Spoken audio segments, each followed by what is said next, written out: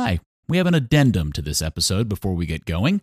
Later in this podcast, we have a conversation about what took place during the playing of the national anthem at Toyota Stadium at the game on Wednesday night and the subsequent statement from FC Dallas on Thursday.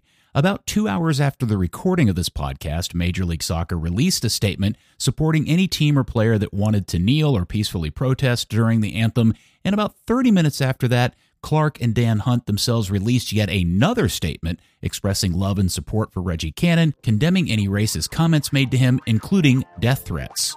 We thought it only fair to include this considering the conversation and the timing of the subsequent statements. Do with that as you may, but now on with the pod.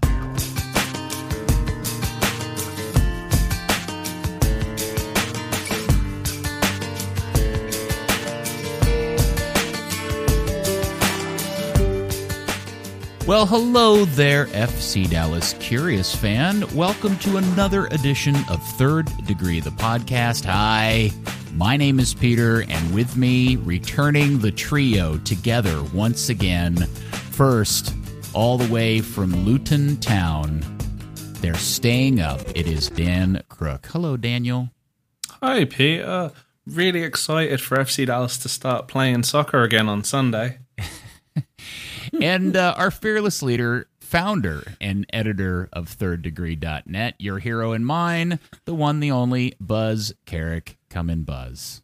Hello, Peter. Calling in today from my house because we're in the middle of a pandemic and I can't go anywhere. Oh, I'm sorry. So I guess I'm going to assume we're going to start because the season has restarted for our little local club from Frisco. They did play last night. We're recording this on late Thursday afternoon. And they, as I said somewhere else, they offered up the most Texas of hospitality by giving Nashville their first ever MLS win in points, a 1-0 defeat. And I think I'm correct in saying that none of the three of us were actually at the game, correct? Yeah, that's true. I originally was going to go, and then I chose not to because of my father that lives with me is high risk. So I've decided to wait and sort of see how it goes. You can yell at me if you want, but I took family over the FC Dallas right out of the gate. I probably will go eventually, just taking it easy to start and see how it went. Yep. What was your excuse, Daniel? I had to run out of town for a family matter. Yeah, I get it. I'll be back on Sunday. Yeah, I wanted to go, but the way that the league has required the teams to manage media seemed pretty onerous, and I thought, why would I do that when I can stay home and watch it? So that's what I chose to do, and I'd love to go on Sunday, but I've got a game myself on Sunday, so I'm going to miss that one as well. So, c'est la vie, and based on what I watched last night, I'm kind of glad I didn't attend. Yeah, not a particularly scintillating game. It looked a lot like two teams that haven't played in several months. It looked a lot like two teams that were not super happy to be playing in the heat. Nashville, as predicted, rolled out a very defensive sort of mid to low block and made Dallas get around them. It ended up for like a 64-36 possession for Dallas. But as we've seen with that FC Dallas before, particularly without Paxton, which we'll come back to, they have a lot of trouble breaking down blocks. They have trouble pulling the team out. They have trouble finding gaps and exploiting. And it did not go well for Dallas, and Nashville, to their credit, played a very specific game plan, and they went with some other guys first and then kept their speed players fresh, brought them in at the end of the game, and counterattacked from our boy Dax McCarty with a nice outlet pass to David Accam, and some crap defense from a couple of Dallas guys allowed them to score. So not a strong performance by Dallas, not what you expected to see. I don't think as gung-ho as Dallas was talking, as how desperately they wanted to play, I expected a sharper performance than that, or at least a more energetic performance. But again, it was hot. So, probably what we should have expected. Unfortunately, exactly like you said, Nashville didn't do anything too surprising. They sit back. The two midfielders do get beyond the halfway line. The wing backs push up high. They really fill that end line. And it was like FC Dallas just sat back in a low block waiting for it. It never came, and they just didn't adapt. You mentioned that sometimes they struggle against teams that sit in that low block, and it's almost like they struggle against teams that have a plan B. FC Dallas can adapt when they know what's coming at them, but there's suddenly a change, and I don't know. It just seemed there's a lot. Lucci's taken a lot of flack online on social media, and everyone thinks they're a coach, but a lot of my thoughts yesterday evening were, how much of it was the players, because the players were very lethargic. Didn't even as they changed the game plan, no player individually picked up until Paxton came on and actually, looked like he was alive. How much of it was the players, how much of it was the coaching, and I just couldn't really. I kept going back and forth between them. I couldn't really make up my mind on it. I'm gonna stick up for those people that are giving Lucci some stick online, because we're all running at a deficit here, right? You guys aren't able to go watch this team on a regular basis at practice. This concept of Lucci switching to a 3-man back line has been a topic of conversation now for several weeks. We've been anticipating it, but I never have quite figured out why Lucci felt this was a necessary change in the first place. I don't understand how he thinks he's going to solve the ongoing issue of opportunity creation by taking a frontline attacker off and replacing it with Brisson in the back. Can either one of you explain to me what the purpose of the tactical and formation change is, just fundamentally in Lucci's mind? I can jump in with that, 'cause we've covered it on the blog a couple of times. And, Nashville, they played out that 4-2-3-1, which effectively goes into like a 4-4-2 or 4-2-4, depending on how high the wingers play up. When you're playing against essentially a front two, they want to have three at the back. They want to have somebody that can aggressively attack the ball. It was the same reason they switched in the Philadelphia game, same reason they played it a lot in the preseason. And when I say everyone's playing coach, there were a lot of people saying, "Oh, I would have just played Paxton, who Buzz reported in a week had taken a knock. I would have just played Cobra, who Lucci said in his post-game conference he's had an injury for the last 2 weeks, and really it was just a case of he's not 100%. He wasn't good from the start." But and other people are saying, "Well, why are we trying this out now?" And it's like, well, if you watch the team carefully, the very first scrimmage against Oklahoma City back in early February, they played a back three. It's certainly been playing with, specifically for that defensive line. Yes, it makes a sacrifice going forward. You're taking off Fafa Pico for Brisson in that case. You're leaning more heavily on Reggie Cannon to get forward and Ryan Hollinshead. And then you're taking Michael Barrios out of his comfort zone, which is, a 40-yard run at space, and having him kind of sweep side to side as a second striker, which he can do. He did that in Colombia. He's done it a few times, under Oscar. So he famously scored a hat-trick doing it against Kansas City, but, it is a sacrifice. You're trying to almost win a game 1-0 or just ensure that the midfield can push up. They kind of going back to Philadelphia. You looked at that. I know they Bobby Warshaw called it a triple pivot because you are looking more at, you have your single six and the 2-8s can really get forward, knowing that there is that additional cover with the extra centre back, but. I don't know. It just looked like they didn't put it together. If you're going to get into a formation specifically to attack the ball aggressively, then attack the ball aggressively, move the ball forward aggressively. Don't just sit back. And that seemed to be where it fell apart there, and almost why it was pointless going to that formation for that game. All right, so Buzz, after the game, Lucci took a lot of blame, took the blame on himself for the tactical changes, and in his comments even noted that if they had just stayed in the 3-5-2, they probably would have ended up with a 0-0 draw, but he wanted to go for the win, which leads me to the question that I read that as he thinks the other formation is a better attacking formation. So why didn't he go to that earlier? One, and two, again, what was the point to this in the first place? Yeah, the 3-5-2 is a, as Dan pointed out, is a defensive adjustment. Hedges has enough pace, but Reto is starting to slow, and I don't think Brisson is quick enough either. So by having three guys in there, you compress the gaps between that line, which is where the FC Dallas is susceptible to that slashing run. And Nashville is going to bring some pace at you, some counterattack pace. So I think that's part of the idea. Now, one of the reasons why it's not functioning very well is that the wingbacks, as you guys know from a classic 3-5-2, the wingbacks have to run the line. The wingbacks become your width.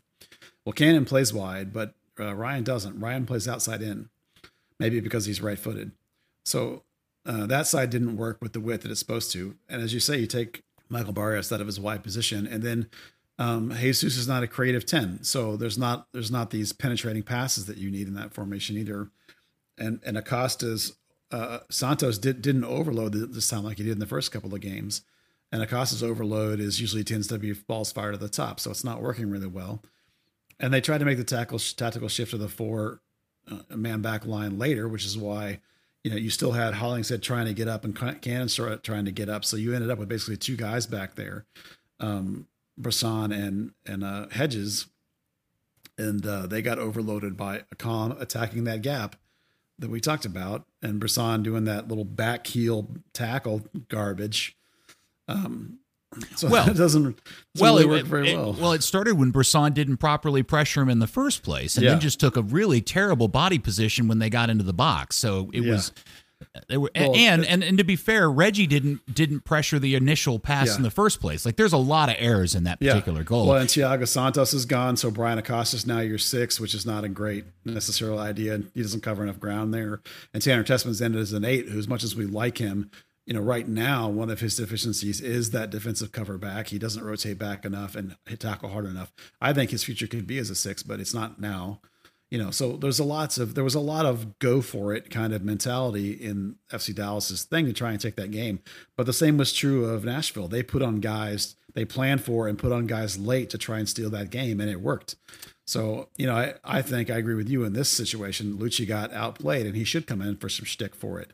Now, if we want to get into whether he'll keep that formation for the next game or not, I don't know. It's an interesting question. He might look to go more of a double pivot back to the usual formation. That way he has a little bit of coverage, but yet he still gets, the wings going forward and helping get around. Because he talked a lot about not enough crossing in the post-game show, not enough chances into the box. And I looked it up, and there were only 4 completed passes into the box by FC Dallas. So he didn't get his wing backs forward enough. He didn't get crosses enough. So they had no width. And on the big Dallas field, that's necessary. So I think it's possible he'll go back to the old formation just to get the wings on, which would probably see Fafa Pico start and Michael Barrios push wide again. So we'll try and see if we can get some feedback from people over the next couple of days and see what we can find out. But right now, the team's going to want to evaluate with tape, and I have an opinion about what they think they should do. I think they should change back to their normal, but what Lucci will do is a big question mark. All right, after 30 minutes of watching this 3-5-2, I tweeted out what I thought was a super funny, which was, here's my knee-jerk reaction to this new formation. FC Dallas, all new levels of possession, even less threatening. And what I was most surprised about out of what I saw last night was Nashville looked absolutely open for the taking. Nashville is a terrible team, and while they have some defensive structure, it didn't appear to be all that difficult to open them up if Dallas just had some sort of gumption to do something once they got into the attacking third. And instead, every guy on this team, for whatever reason, and again, I think this is what you guys call Lucci ball, which I'm starting to like less and less all the time, is everybody on this team seems to be pass-minded first, take the ball into space and attack a team second, or go vertically second. And so when a player receives the ball to his back, somewhat to goal or sideways, their first immediate reaction is just to pass the ball backwards or laterally, and never to even consider turning around and going towards goal.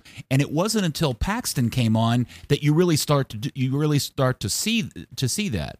Yeah, I would 100% agree with that. That there was a lot of lethargic play, and Paxton absolutely brightened the game and brightened the team with his willingness to go at people and try and create. And that was why I gave him my half-hearted man of the match. I mean, really nobody deserved it, but I at least gave it to him for changing the game and lifting the team.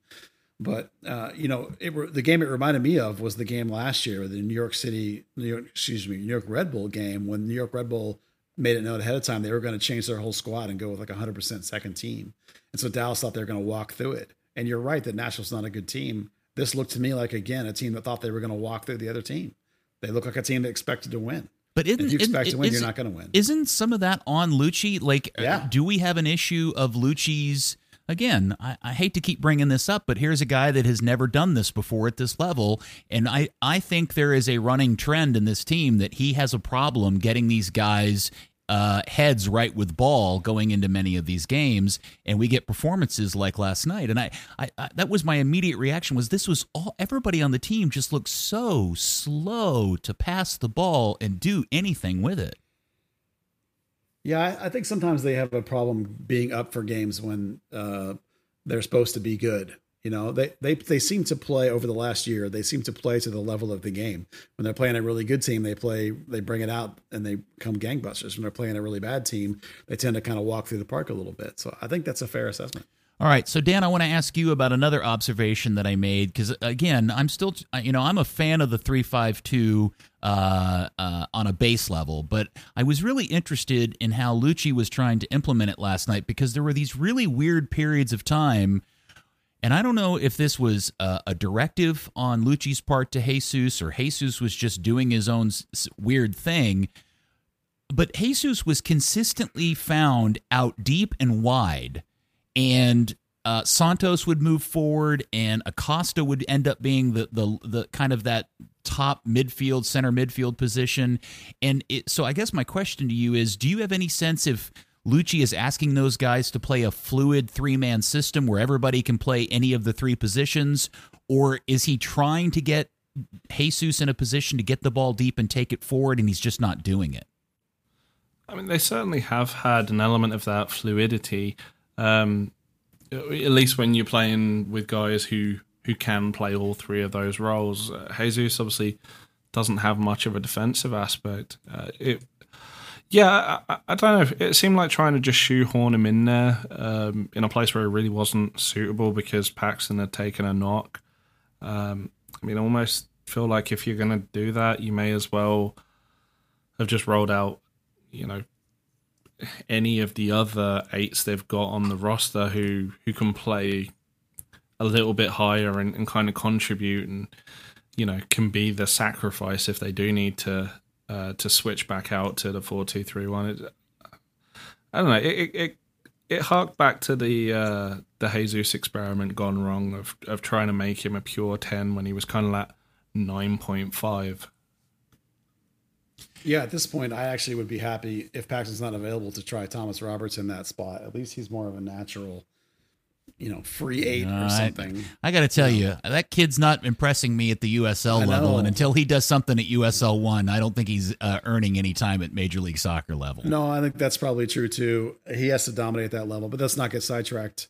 The other thing I was going to say was that the guy that is also missing sometimes, I think for me, is Brandon Cervania, who, if you remember that stat from last year, when he has this massively high goals, X goals added compared to anybody else on the team over the last half of last season.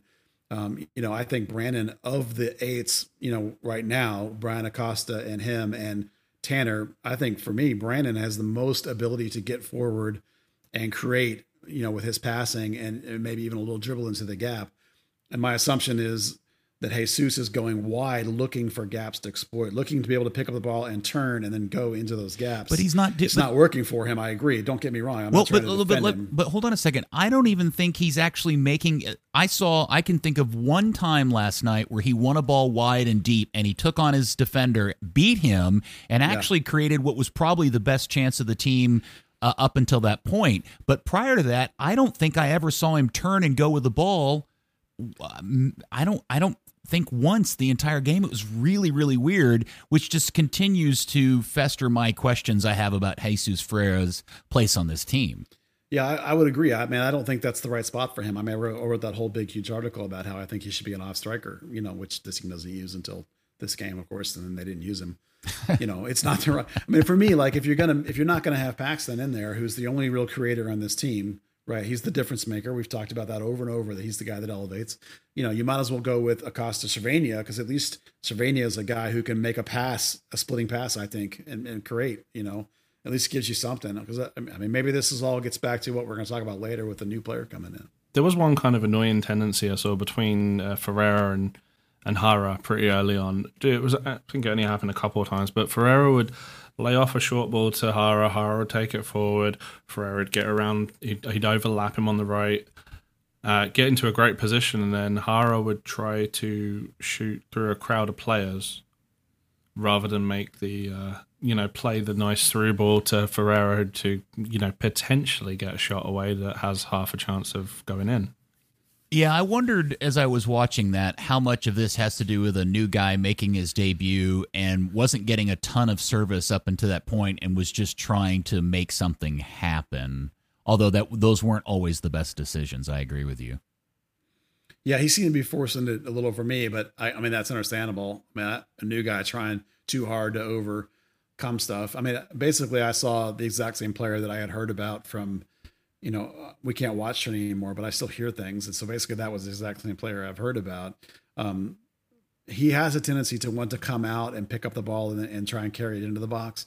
But the thing that's missing for me is for him to just go get in the box and post up a little bit.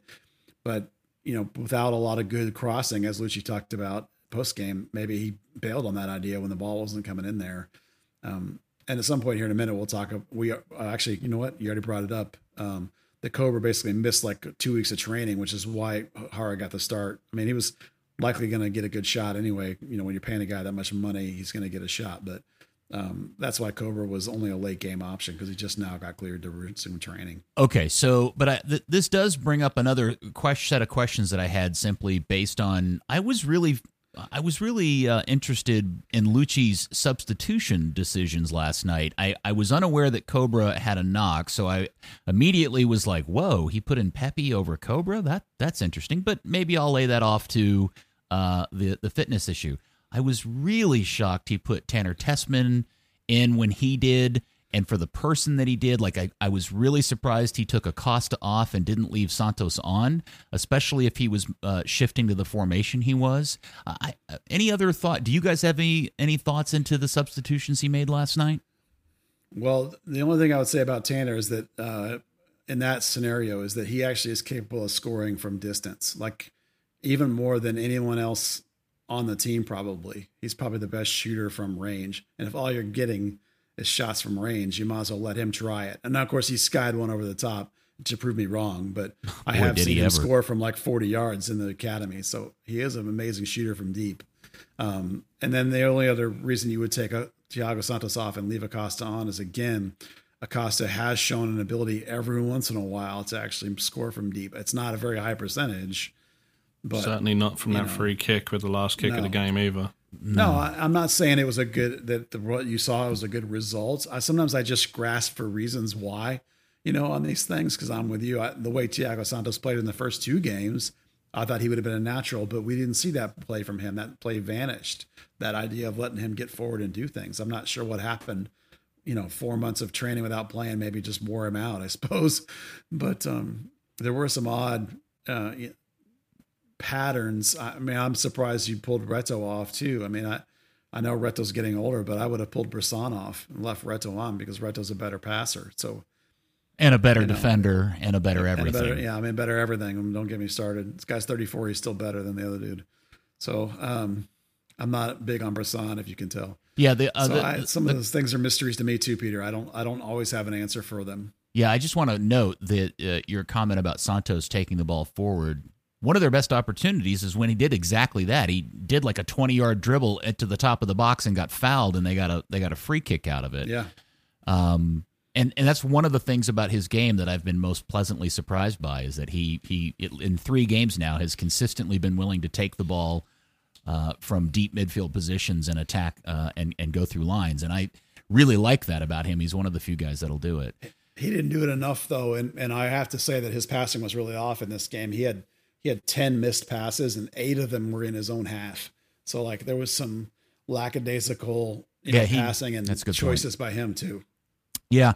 The last comment about the 3-5-2 I'll make is, and you kind of touched on this, my concern with the formation is simply that I don't think he has wingbacks to play it. And Ryan in particular, I thought, had a really poor game last night. They got very lucky that his missed pass in the first half didn't lead to a goal. In fact, I think it was Nashville's first really good opportunity was started on a Ryan's error. Is there somebody else on the team that can play that position better, either on the left or the right, that we haven't thought about? Well, if you want, for me, when a 3-5-2, the two components of a wingback has to have is you have to be able to run the line hard end to end, and you have to be able to do it the whole game. And that's Ryan's problem, is that I mentioned before, he's the outside in player, which doesn't work when you need a wingback because the width has to be from the wing. So the only one I can think of is Bryan Reynolds has the fitness and the pace to do that. And run the game end to end. Johnny Nelson on the other side, possibly. I've just never seen him do it, so I don't know that he can do it. Whereas I have seen Reynolds do it. So they don't have great wing backs for that scenario, other than possibly Reynolds. But Lucci's already passed multiple times on giving Reynolds a shot, so I don't think that's going to be the likely option in the next game. Yeah. So just to summarize, are we in agreement that the decision to move to a 3-man back line is interesting in a base concept as a new formation for teams that come at them aggressively? It just probably wasn't the right time to do it against an expansion club playing their third ever game? I would agree, against a low block sitting patient team. At home, no less. At home. Yeah. Dan? Yeah, you've got to dictate the game from the first minute in a home game. I definitely see the merits of it. I mean, I did the whole article on it and a video breaking down what scenarios Nashville have that require it, but you want to score. That's, Yes. All right. The other very upsetting Major Tummy Grumble situation was the late news that Paxton would not be starting because he had, quote, picked up a knock. One, do we know what this knock is? And two, are we now officially red flagging Paxton as fragile?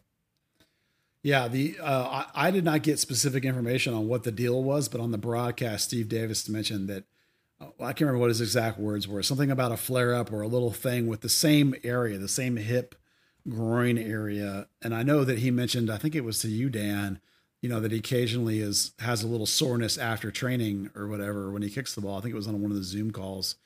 My guess is that between that little flare up and overload work, and they're worried about Paxton long term, that they just were being precautious, which is why he's able to go, I don't know, what was it, 30 minutes? But, if Paxton can't get a long run of health, he's going to stagnate his career because no one's going to take him to the next big step if he can't be on the field. It's the Mauro Diaz problem, where Mauro only started half the games he was eligible to and when he was with FC Dallas. So if Paxton can't, what's it been now? We're coming up on almost a year since he originally hurt that thing and went out of the lineup and hasn't been consistently been able to start since then. Well, maybe the end of that story is he gets a $3 million a year deal with a Middle Eastern club. Yeah. And, they'd love to have a little blonde-haired American kid playing over there in the Middle East, wouldn't they? I'd take the paycheck, right? Why not? Okay, so let's. So what are your thoughts, Dan, about what this team does and how they answer for what really is a bit of an important game for them to win? Not a must-win, obviously, but man, it's going to be really valuable to get 3 points on Sunday. How are they going to go about doing that? I mean, they need to come out the traps. Whether they opt for a 3-man back line, which they probably, after what Lucci said, they probably won't. We'll go back to the 4-2-3-1, the 4-3-3. Sorry, they need to attack the ball. They need to be the high pressing Lucci ball, not the let's just pad out the numbers and get the 600 pass target and do nothing with it team, which certainly one thing they've worked on a lot in the off season was the original off season, not this third one.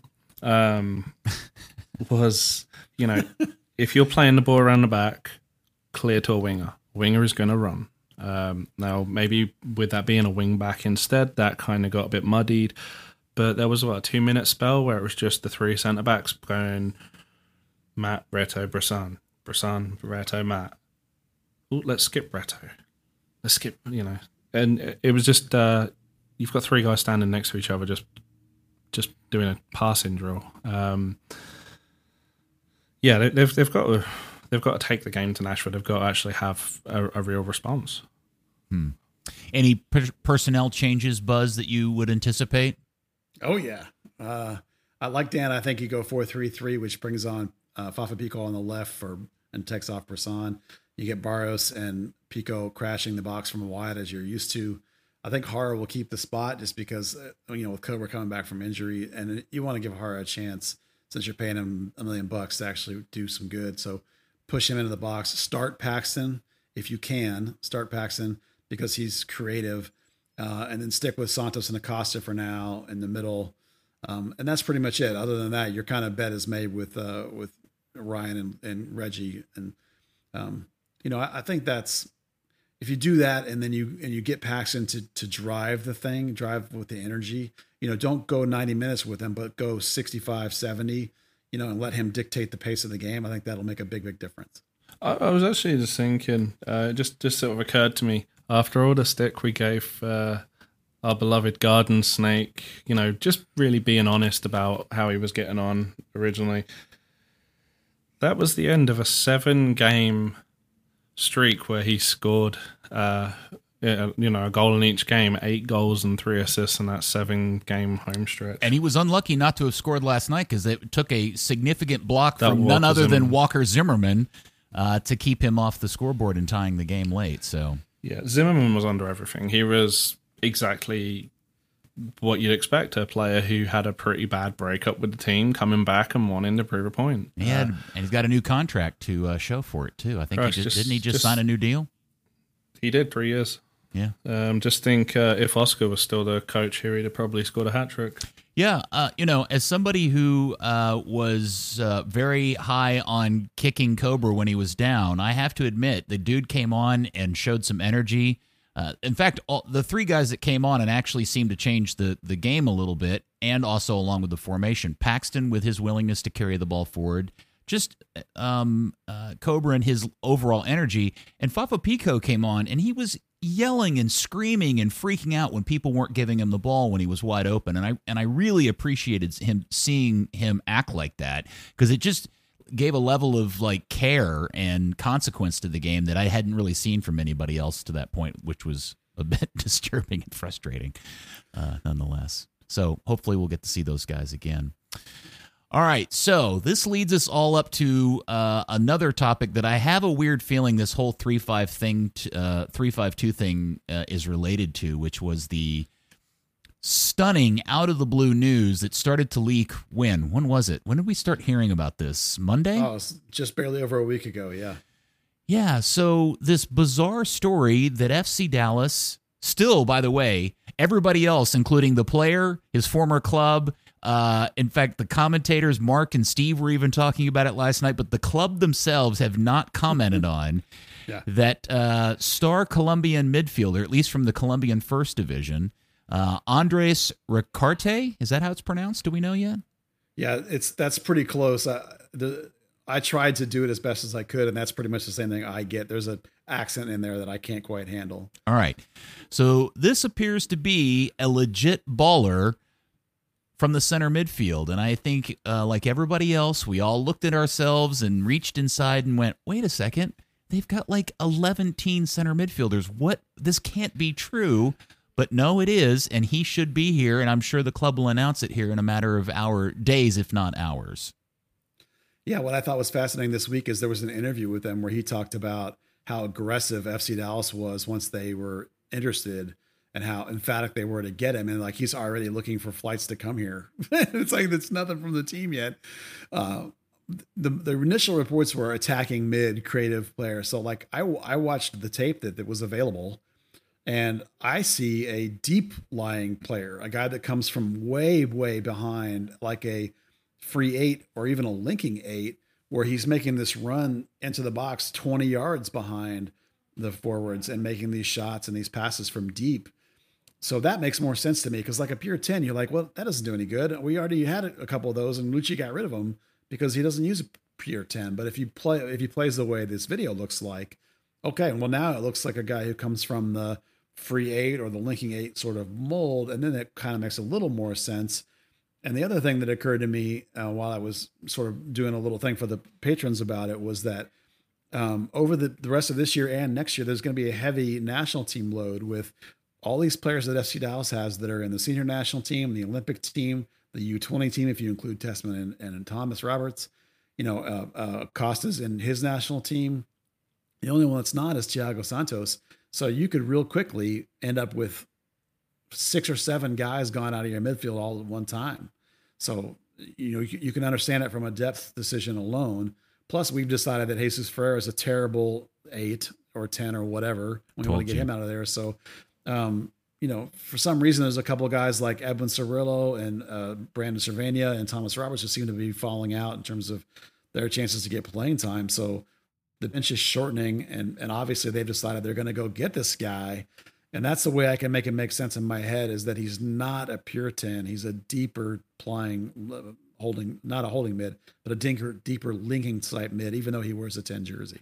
Dan, what was your initial reaction, and what's your reaction to this now that you've had some days to kind of understand it better? Initial reaction was, yeah, right, okay, good one. But yeah, it kind of it's making more sense, right? We've all three of us have said it sort of between ourselves as it's gone on. It's becoming a need, and I guess if you want to do a knee-jerk offer yesterday, you could have definitely filled a spot or two, and particularly when you take into account that revised international calendar with thanks to COVID and all the players going. I was just thinking, it's a shame Buzz did that whole breakdown of who would be missing on which days for how long and which FC Dallas games would be affected. You'll just have to do it again next year. All that work was wasted. Yeah, it was. Yeah. I like everybody else, I was immediately confused by it, because my understanding of what this club is all about is growing its own and giving those guys an opportunity. But I actually, and after I thought about this for a few hours, or hell, even a couple of days, I suddenly got kind of excited about it, because I'm not convinced that it doesn't actually give us an indication of a shift of maybe philosophy within the club, that if they actually somehow identify a guy who is, by and large, based on everything that I've read and seen from different places and sites, arguably one of the best 2 or 3 midfielders playing in the Colombian First Division. In fact, I read one thing where Pibe Valderrama himself has been touting this guy, which is about as high praise as you can get from that country.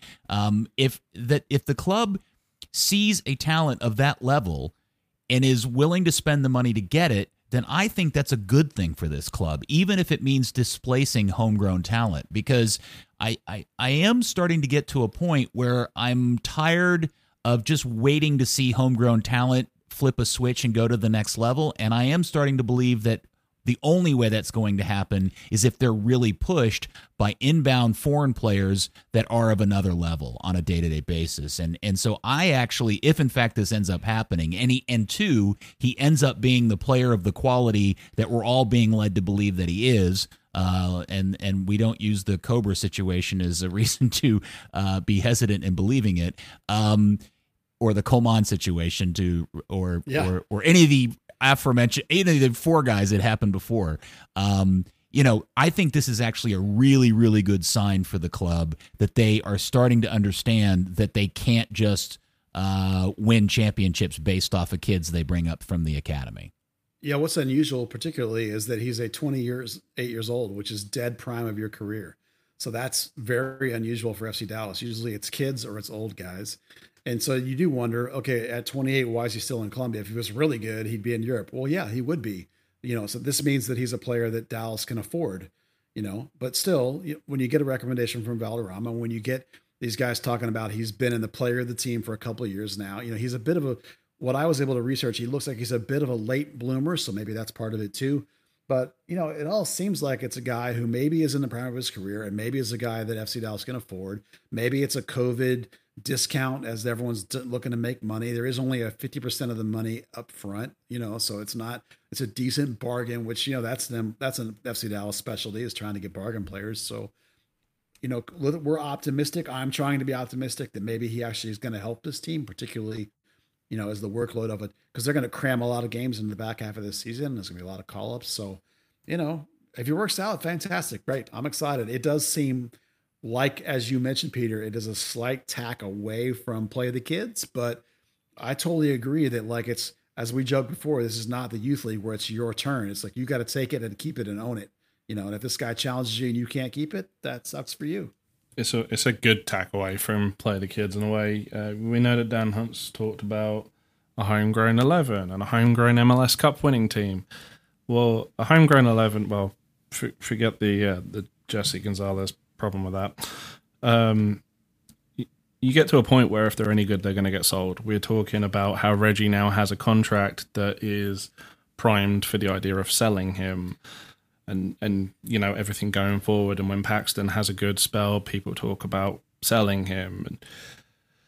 And it's just, you've got to have some realism that, yes, ideally we would like to name 11 players who are homegrown, but you would also like to say, hey, he would have played in this homegrown 11, but we sold him for a boatload of money and brought this guy in. Well, if this, if this is how you do it, bring in players like Riquarte in who can fill the holes before they're necessarily there and just, provide some continuity in the team, then maybe that is the way forward. All right. Well, we'll hopefully by the time we do this next week, he will have reappeared or he will have made I'm sorry. Hopefully by the time we do this pod next week, they will have made an announcement. He will be here and playing with the team sometime soon. Andres Riquarte. And he's with Medellin. Is that who he's with? Independiente Medellin? Yep. Yeah. So what would be fascinating is to get Oscar's opinion of the guy, because Oscar is 100,000% aware of exactly who he is. Oh, yeah. Yeah, you would think. And you never know how these things go. It's entirely possible that his original contact may have come through Oscar, like last year or something. Oh, yeah, that's a good point. Or at least Oscar might have tipped him to the league, or, who knows, or Muzi. It depends on who knows what. These things go behind the scenes. But we mentioned, the midweek press conferences. As we just get the emails through for tomorrow's press conferences, Lucci was talking about, it was more based around the Orlando stuff, but he said, that Oscar has been a great help and trying to help with resources that, maybe spare resources, like, I don't know, a player who may not fit in your system but may fit in another team that you are very friendly with system. Are you hinting around at something, Dan? Are you being passive-aggressive? I'm just saying there's 2 plus 2, and there's a logical number 4 sitting over there. Oh, okay. Very good. We'll put a pin in that one. All right. And then the other word is that because of the Jesse situation, since the last time a Third Degree podcast was done, was the Jesse situation announced at that point? Has this been addressed on the pod in any way, shape, or form? Not since the ruling, no. Okay, so just to make sure and just to do due diligence, Jesse's deal, Jesse got shit canned, and he's no longer with the club. His contract was expired, and he's free to do his business however he wants. Somebody did ask me, do they retain MLS rights for him? Do we know that? Yes. So they do. So if for some reason another MLS club was to pick him up, which is never going to happen, at least not in the foreseeable future, Dallas would get something for his rights, correct? Yeah, their release specifically said that he's a free agent outside of MLS. Very good. When MLS are the ones that fired him, you've got to think he's blackballed. Yeah, I would agree with you. All right, so that leaves a bit of a hole in terms of the goalkeeping position. There was some talk, at least somewhere. Can somebody fill me in on this? On Zanata's connection back to his home club in Brazil and a Brazilian keeper. Right. Well, the thing we usually say about rumors from other countries is only 1 out of 10 of them is even real. But this one in particular is this 21-year-old kid named Felipe Melgiolario. I'm sure I'm butchering that. The only reason we think it's Melgiolario. Yeah, Melgiolaro. I said it right. Melgiolario. Okay, so the only reason we care at all is that he's from Gremio. It's like if it had been any other country, it would have been like 21-year-old keeper. That doesn't do us any good. Who cares? But the Gremio part, which is where Zanata just came from, made us go, oh, okay, let's pay attention to that one. But I've talked before on this podcast about the fact that they were in the market researching a keeper just in case, doing their due diligence. And we've been predicting Reggie would get canned, and we've been predicting that they would bring a keeper in this next window. So all those things are happening, and this link happens to make some sense. I mean, 21 years old doesn't necessarily make any sense, but keeper from Gremio makes sense. Okay, well, I guess we'll keep an eye out on that one because I think the rumor on that actually started before the Ricarte rumor and has really gone nowhere. So we'll put a pin in that one as well. So I took the time to turn on North Texas SC at Globe Life Park or Field. Which one is it? I don't remember. Park. Yeah. On that broadcast, and I think my interest in North Texas SC has been pretty minor. Although I was super impressed with their performance last year, but man, what I saw in that game against Chattanooga was not anywhere close to what I saw out of this team last year. And I was specifically, and as I mentioned earlier, I really, really was disappointed in the performance from Thomas Roberts, who clearly was not happy when he got subbed out about 60 minutes into the game. Yeah, Thomas, I feel a little bit bad for the kid in the sense that he came out of the academy as a 10, and we've talked about the fact that this team doesn't really use a 10. So he's kind of trying to learn a new position, and it's not really gone well for him. And he goes down to North Texas. And what I always say about North Texas is when you go down, you have to play so well that it looks like it was stupid to send you down, because it is a big level jump between USL 1 and MLS. So Thomas needs to be dominating those games, and he's not. I think the world of Thomas. I think he's got a lot of talent, but his entire life he's been the best player in his team by just showing up. And now for the first time, really, over the last since he signed as a homegrown, that's not true. Now he's to the point where he's going to have to work his tail off and really, really push and really, really fight in order to make progress and get into the first team. And it's not happening for him. So I'm of an opinion now that Thomas and maybe even somebody like Evan Cirillo, who's not getting close to the field, and maybe even Brandon Cervania if this other dude comes in, but particularly Thomas, it's time for those guys to go on alone. And I say that because your young 20-year-old players, when you're trying to develop them to be MLS pros or better, and USL 1 is not pushing those guys enough. They're not making any progress when they go down there. So the guys that you need to send them out to somewhere where they can play more and be developed more and be pushed more. The guys that you should keep in Texas, keep in Dallas, are the ones that you don't have these crazy, crazy high hopes for, like your Emma Tuamasis. Keep those guys around for mop-up minutes and send your prodigy off to play like Chelsea does when all of a sudden they got 15, 18-year-olds that they're worth $20 million each. They loan them out to these teams on these second tier levels in order to play. And that's what Dallas is not doing. And so are you saying Thomas should be playing at USL championship level? Is that what you're... Sure. At least, or, for a team in another country that has maybe a U23 team, somewhere where he can play a bunch at a level that challenges him. Because when we send him to USL, so for some reason, these younger guys have taken on this mentality that going to North Texas is punishment. They go down there. I'm not saying they haven't said this to me, but you go down there and you watch their body language. Oh, yeah. Like, man, he's kicking the turf. Why do I have to be here? You know what I mean? It's like, so try something different. Send them to a USLC or, I don't know, the Netherlands, where a team's got a U23 team that plays, or, whatever, or Bayern, Bundesliga 3, whatever it is, find a way to get the kid playing at a good level that challenges him, that he thinks he's excited about and he's engaged about. And let some scrub dude that's 24 already hang around and get the 20 minutes at the end of the game. It's funny. I'll tell you a quick story. So the day before the game, one of my very good friends tells me, hey, we're actually driving out to Arlington. We're going to go to the game. And I was like, oh, have you been to a North Texas game before? And he said, no, but, we always go to FC Dallas games. But since there isn't one, we're going to do this instead. And I said, oh, well, make sure you keep your eye on the little blonde kid playing in the middle of the field. His name's Thomas Roberts. He is outstanding. He is from Arkansas. He is a wonder kid. He will blow you away. And so, sure enough, the next morning I got a phone call from my friend going, yeah, what's up? You can tell that kid is a world beater. He just doesn't look like he's putting out 100% effort.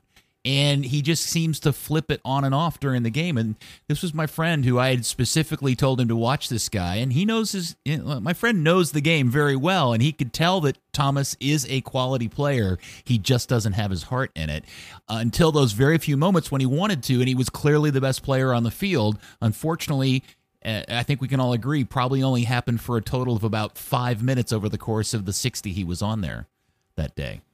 Your friend just described Pablo Aranguiz.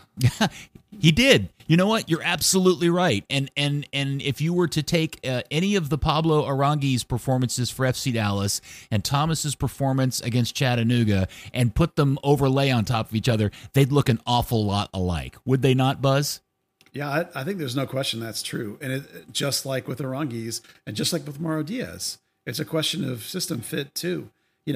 Oscar used Mauro as a false wing. Lucci tried Aranguiz as a false wing. Thomas has played both as an 8 and as a false wing. Neither are his natural position. So, some of it's a disconnect that way. Some of it's, as you say, as I said, the idea that I'm not super excited to be down there.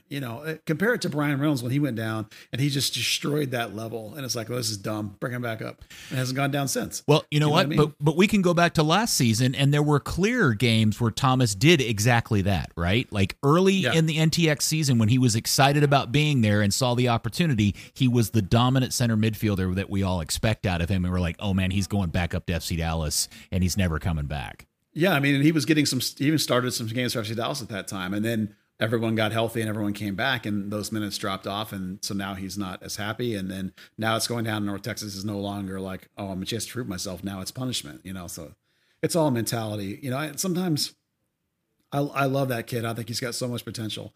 But if his mind doesn't get right and get focused and get determined, and like I said, it's not your turn. You got to take it and own it. If he doesn't do that, it's never going to happen for him here. And maybe it's time for a clean slate with him. As others in why I say maybe it's time for a loan. Maybe he just needs a fresh start. Maybe he just needs a new perspective. Well, it's tough love on our part and the reason why I'm spending so much time on this is because we have to accept some responsibility that we've been hyping the kid now for a year with the whispering of his name and all that stuff. We want nothing but the best for Thomas because I think all three of us believe he's got the potential to be an outstanding professional soccer player. He's just at that weird junction where it's all in his head. Yeah, and it's rough for him. I mean, we talk about him because we've been watching him since he was 15, breaking him with the under-17s, beating Real Madrid. Obviously there's been a lot of talk and of his potential with Bayern Munich, and we know he's gone back for some of those impressive and will sign you trials, and then they haven't done it, and he signed his homegrown deal. So, when you think about signing, you've gone from should be signing for one of the biggest clubs in the world to playing in USL League One. It's there is a lot of maturity and mental toughness needed, and it could be a make or break thing, right? It could happily coast through being the big fish in a small pond and for someone in USL Championship by the peak of his career, or it could really turn it around, take control of those games which we've wanted to see, and proving that he can dominate. And in a relatively adult game, and then going on and proving everybody wrong, and that making the whisper bit not just a bit from a player that we highly rate, but we highly rate his potential, but they were right, and everyone, when people have sort of said, anytime we've sort of criticized the performance or anything, well, why do you do that bit? You're just creating the problem. Prove them wrong. Go out and do it. It's just going to be that crossroads is coming a little bit earlier than it does for a lot of professionals. Well, Dallas gets opportunity number 2 to take on and beat Nashville and collect some points on Sunday night. That game is also here in Frisco at 7:30 p.m. Then they go to Houston the following Friday, and then they're back in Frisco on Wednesday the 26th against Kellen Acosta and the Colorado Rapids. Let's get into, before we end, a little bit of the off-the-field stuff, and I want to be somewhat sensitive to this. I'll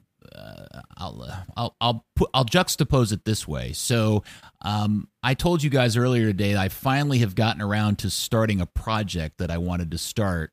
I brought this idea up several weeks ago, which is I personally am convinced that you could go through every season of FC Dallas Burn dating back to 1996 and come up with some bizarre story that impacted this team on or off the field, and more times than not, it was self-inflicted. Just some sort of weird story that's happened. And so I actually today started a spreadsheet, and I invited multiple people who are either associated with the club today or back at the beginnings of the club to all kind of anonymously fill in each of these years. I don't know if either one of you have had a chance to look at the spreadsheet. Oh my God, it's amazing. It's the most, I think we've officially now filled out all of the years with at least one thing, and most of the years have multiple crazy, wild-ass stories. And I bring all this up because of what's happened to this team in 2020, which is really the reason why I came up with the idea in the first place. Is just what an insane year of the season this has been for this club. But last night and today really put a weird twist on that with the fans in the stadium. And so 2 parts to this. One, do you guys have any reaction to the club's decision of allowing fans to go into the stadium? And 2, the resulting incident that happened during the national anthem and the club's statement that they put out earlier today about said incident. Well, I thought you and I thought had a funny little exchange when they reduced it to 3,000, and we joked about it's probably because they sold 3,000. But I actually thought, looking at the stands from the video, I thought that it looks reasonable. The distance between the groups and the masks, it wasn't universal acceptance, I think was pretty good.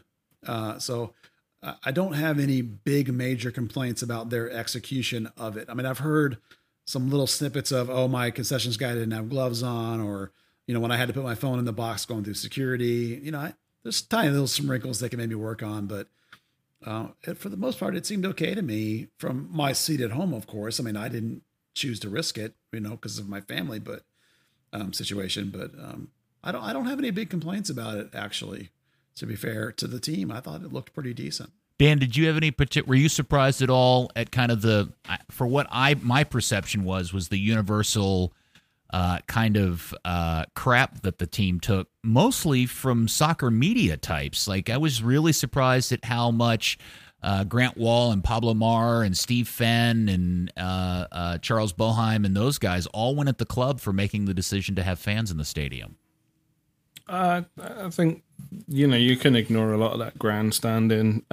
Personally, I thought maybe they shouldn't have allowed fans for those first 2 games, just because, those are the makeup games for teams that were badly hit by the virus. And, if you want to go on the level, those are 2 extra home games that, every other team isn't getting. So you've got, almost an advantage of some form. Just seemed a little uncouth somehow. But it seemed to go fairly well. There was a guy from some publication who posted photos of the stands as examples of how people weren't, of how disgusting it was. And it was like groups of people, and there'd be someone with a bottle of water at their face and their mask was lowered or off their ear, or, a person sitting, away for a long distance away from anyone who wasn't wearing one. Now, ideally you do want people wearing their masks and being safe, but, Collin County, it's not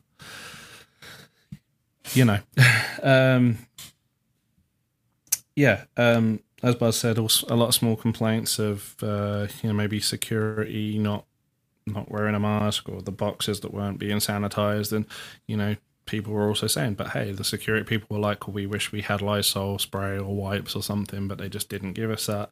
Those are the little teething problems that are going to come with every club. They're trying to follow not only state procedures, league procedures, county procedures, but, come up with their own things to try and keep everyone as safe as possible and get some revenue. Honestly, the most egregious thing I thought they did was they pushed the east side back 15 rows so they could put in advertising, and they put the logos on the tops too high so the camera never picked them up. Now FC Dallas. Yeah, and then I feel like it would be disingenuous not to at least comment on the incident. And I know, Buzz, you by and large run Third Degree as a non-political, kind of TMZ philosophy, and I fully support that. But I will admit I was a bit surprised that there were, let me say this: I think it's been overblown. Because by all reports, the number of people who booed at the players during the national anthem when they were kneeling was an extremely small number, and I've been told it was maybe as few as 1, 2, or 3 people. And let me say this, and I think really where the line was crossed in many ways was one of those 3 people threw a water bottle or somebody said beer initially, but I think it turned out to be a water bottle onto the field as their protest and their unhappiness with the fact the fans were. So I was somewhat surprised by that, but I am also a little put off by the fact that there is now a perception that there was a significant percentage of fans in the stands booing the players, and I think the way Reggie reacted to it kind of led to that, and then how the media picked up what Reggie said fed into that fire. And then it was all topped off by the really oddly clumsy, vague, non-committal, non-supportive, not condemning statement from the club earlier this afternoon.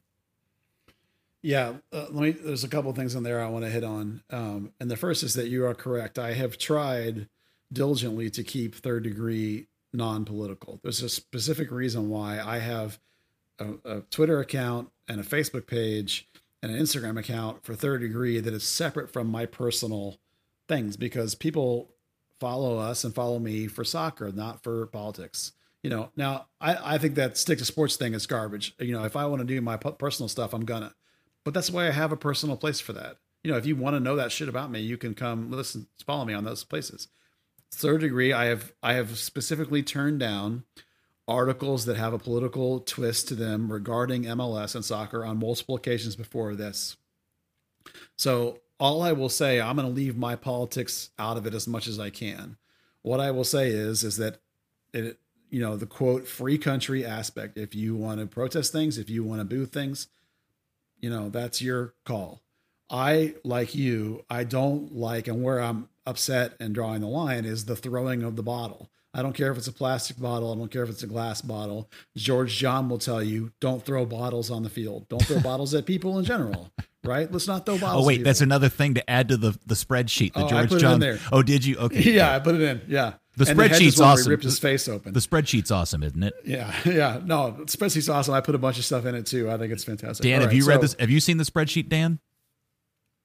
I've literally just opened it for the first time. I was driving back into town today, so I'm definitely looking forward to adding a few things to that. It's pretty glorious, isn't it? Yeah.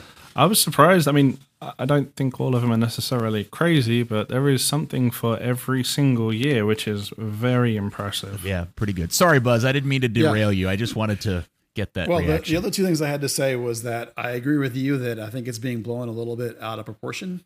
Some of that is the media, and I obviously Reggie's statements were newsworthy items, so we would have shared them, when incomplete, when that's what we do. Now, I also like guts in a player, so Reggie's got guts, great. Now, if tomorrow another player stands up with the opposite attack and has guts too, I will applaud that too, because I like guts in players. So it doesn't matter what he said. I like the fact that he stood up for himself. I like the fact if somebody stands up the other way for themselves too. So, and the last thing is, I agree with you about the milquetoast statement from FC Dallas. It reminded me of the time that when they had the Pride jersey warm-up jerseys and that game got canceled or something and they didn't reschedule it. They just kind of let it slide under the table. And it feels like they're trying to let this one slide under the table. Well, that ain't happening, because if you are on any social media today that has anything to do with FC Dallas, it's a complete dumpster fire. But the only other bright light that I'm hoping will come of this is that there's no such thing as bad publicity. And FC Dallas is being talked about on big time news media sites and big time broadcast media sites, and it is garnering publicity. So let's hope that a good will come from it in the end for this club that we all love. Maybe they can get something out of it, which right now is not a good situation for anybody, I don't think. If you talk about the big time publicity, we're going to start creating some conspiracy theories here.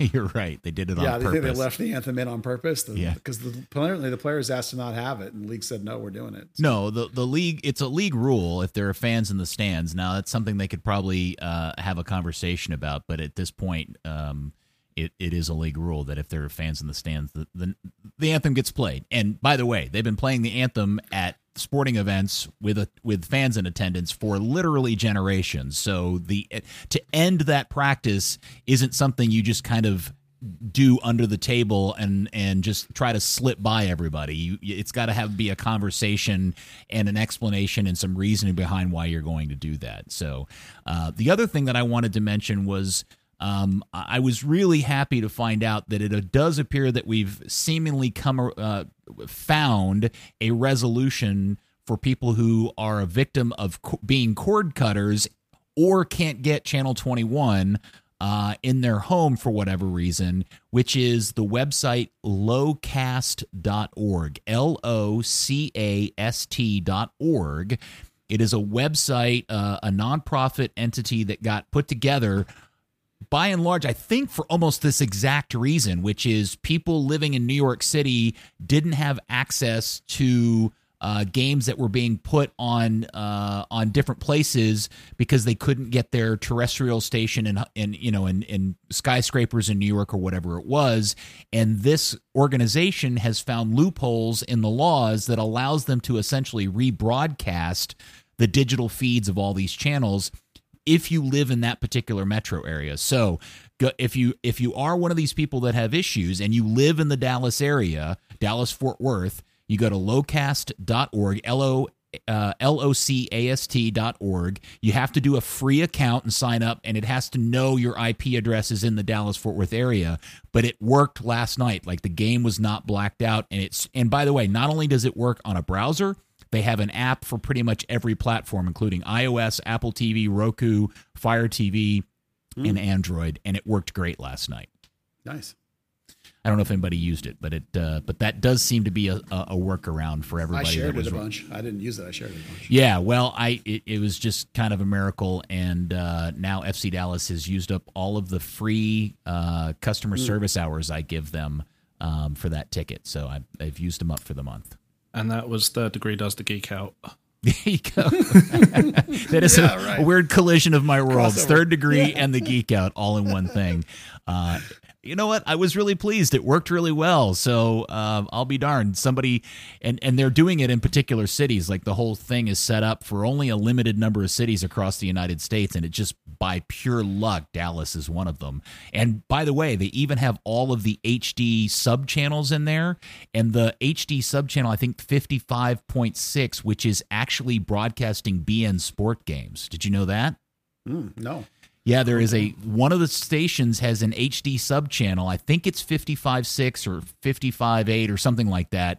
That is simulcasting BN Sport in standard definition. It's terrible, but it's awesome all at the same time. It's a good bad. It's a good bad. All right. Well, hopefully we ended on a good note from what was a pretty awful 24 hours for our beloved little club from Frisco. Losing to Nashville in the first game back from the COVID, all the others off the field stuff that happened. But you know what? We'll charge on and hope for a better day on Sunday at 7:30. Anything else that I've forgotten to discuss, guys, that you want to bring up for the pod? Just Breck Evans was back for North Texas. That was great to see him back. That's a good ad. Captain, center back, they needed that. That team needs a lot of work. All right. Well, that will do it for this episode of Third Degree, the podcast. Thank you, FC Dallas Curious fan, and we will speak to you next week, hopefully with a win under our belts.